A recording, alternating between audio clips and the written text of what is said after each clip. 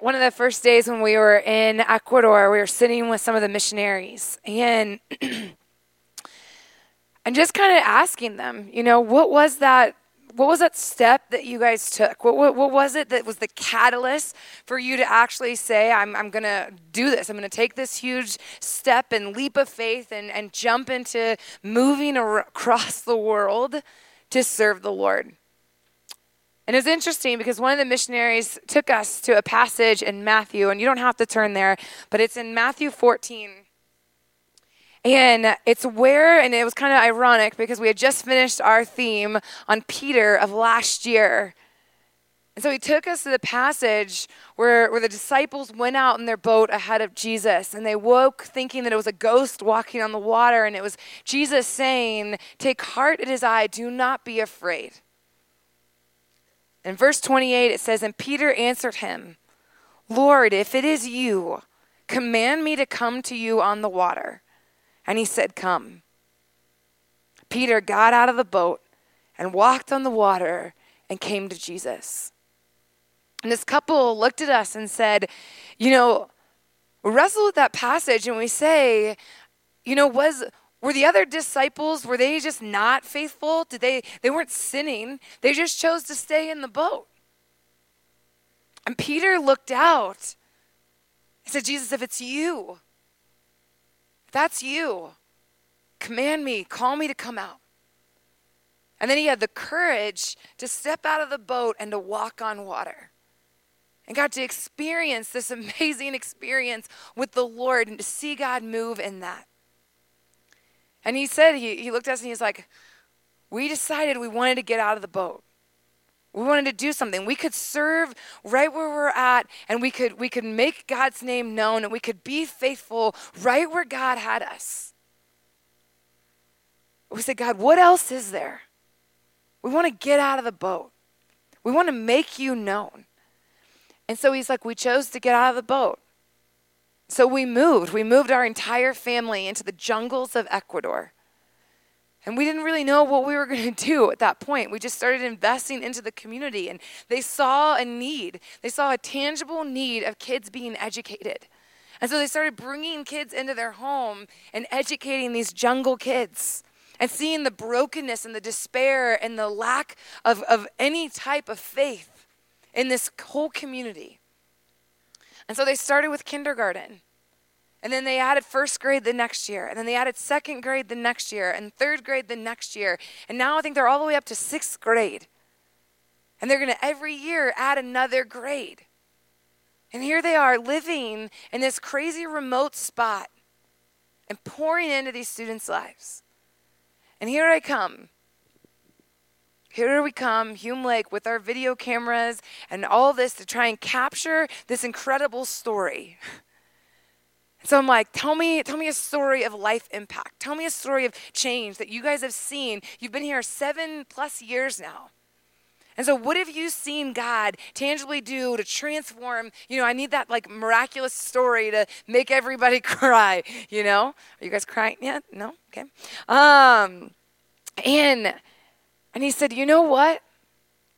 When we set out on this journey, we knew we weren't going to be able to come in and just bulldoze this whole community and everyone was just going to accept Jesus right off the bat.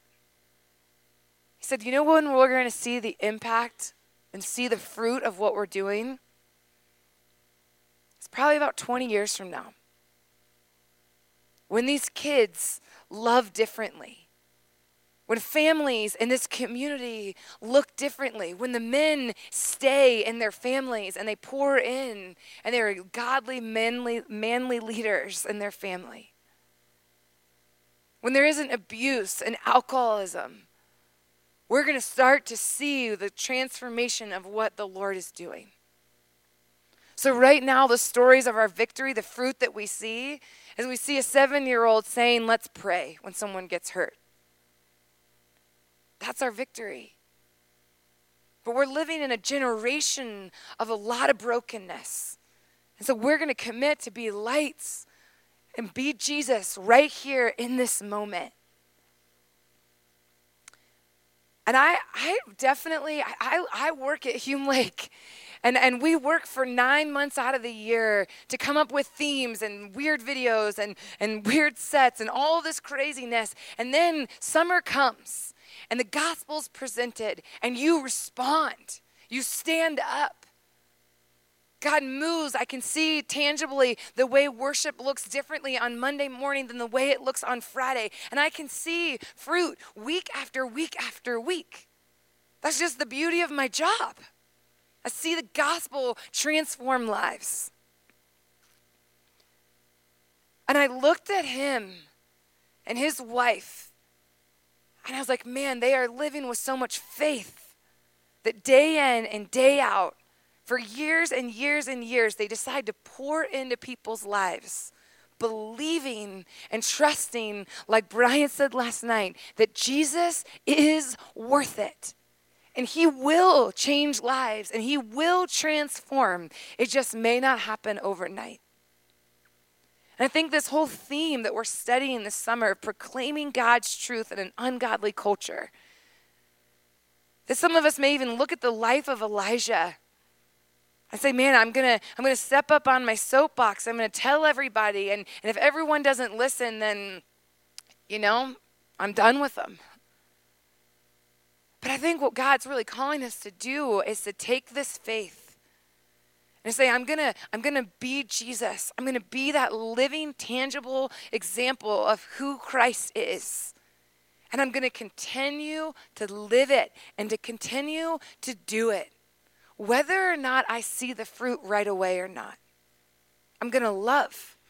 I'm gonna care. I'm gonna serve. And like Phil said in that video, that may we practice those habits right now, right where we're at. So often we miss it. We miss what God is doing in our own backyard, and we're so quick to sign up to go somewhere else to serve God and to love people. And we kind of sign off on a 1-week trip and we say, I did it. I did my good deed for the year. And we miss that God is calling us to live a life that proclaims his truth. Not just when we go away. Not just when we're at youth group. Not just on a Sunday morning. But that our lives should proclaim it every day. Like I said in that video, there's people in your schools, in your neighborhoods, in your own backyards that so desperately need Jesus. And as we are faithful with what God's put before us, watch out. Because he will open those doors. The question remains, like I said in that video, is what are you going to do with it? Do you want to get out of the boat? Do you want to get out of the boat? And to see what God has for you. Because I think it's really easy for us to allow fear, to allow all the things in this world to kind of keep us stifled. When God is saying, will you trust me? I've got a whole world that so desperately needs the love of Jesus. And the thing that I know about the Lord is if he wants someone to come to know him, man, he'll use the rocks to make that happen. We get to be a part of what God's doing. But he doesn't need us. We get to be a part of it. Do you want to be a part of what God's doing?